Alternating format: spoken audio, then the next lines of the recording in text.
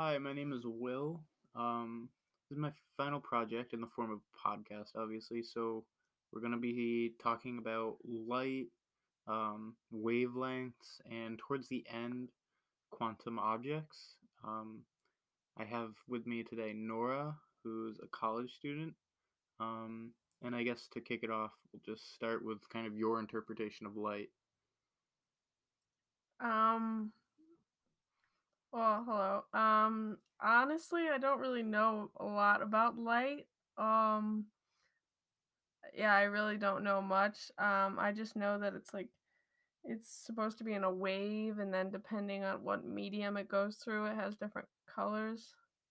Yeah, that's a good start. Um, Prior to this course, I kind of always thought of it as a wave, um, and I never really considered light to be a particle. Um, and I really never thought it could exist both as a particle and a wave.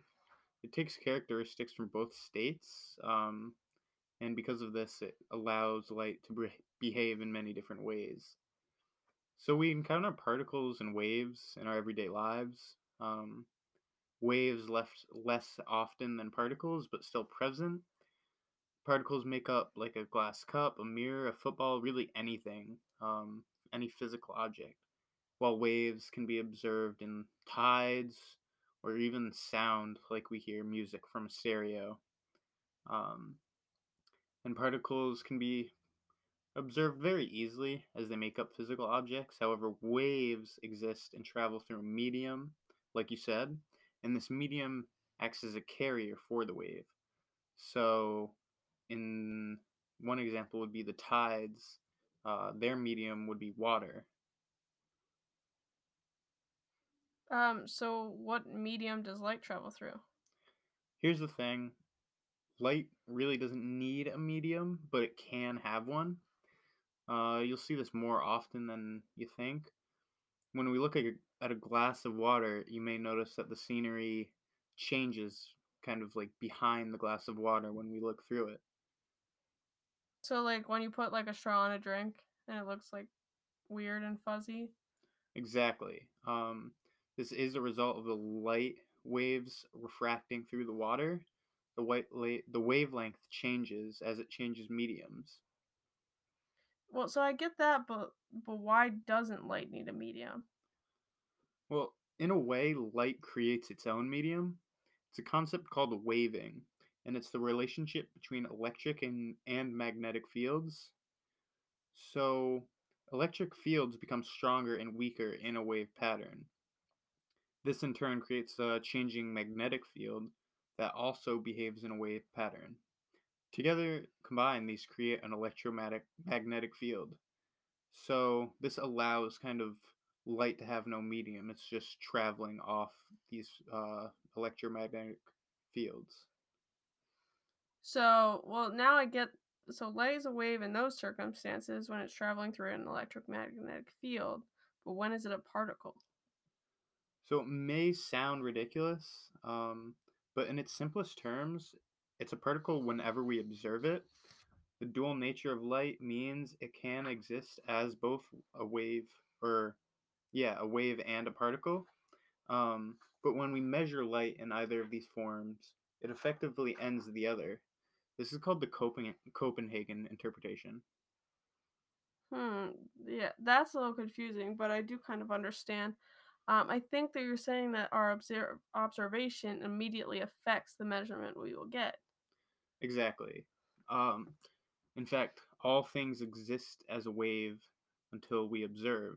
The moment we take the measurement of a light, its wave function collapses, and then it exists as a particle. So it's reduced to like a single point. Yep.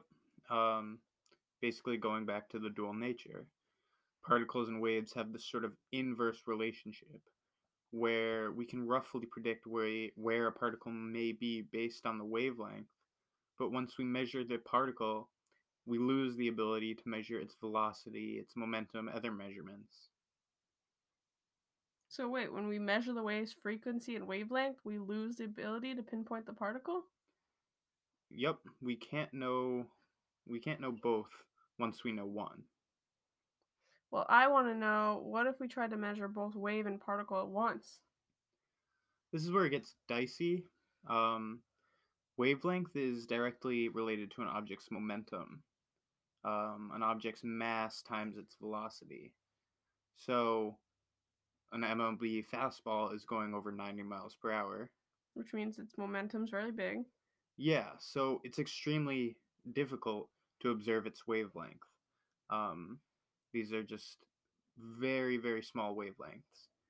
So instead, we can take something a little bit more visible. Let's take ripples in a pond, for example, like when you throw a stone in. We can visibly see the wavelength between two peaks. With a specific wavelength, we can observe momentum. If we add more waves, though, we get areas where the waves cancel and the peaks are accentuated.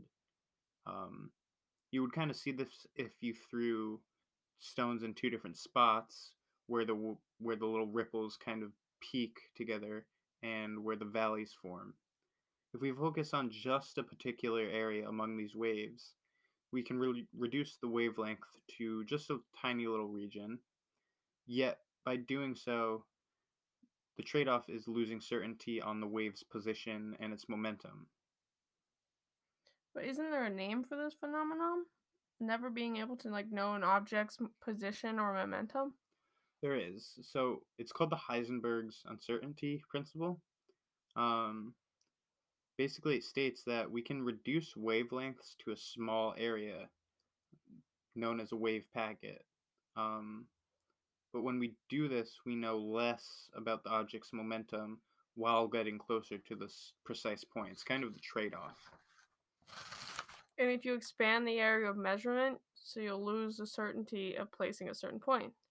Exactly. Yep. So this basically it becomes a quantum object. You gain certainty about the momentum as you can better observe wavelength. However, you kind of lose info on the exact and precise position. It's complicated stuff, really. Just pretty technical too at times. It sounds like even philosophy. Don't get me started about Schrodinger's cat. I could go on for hours.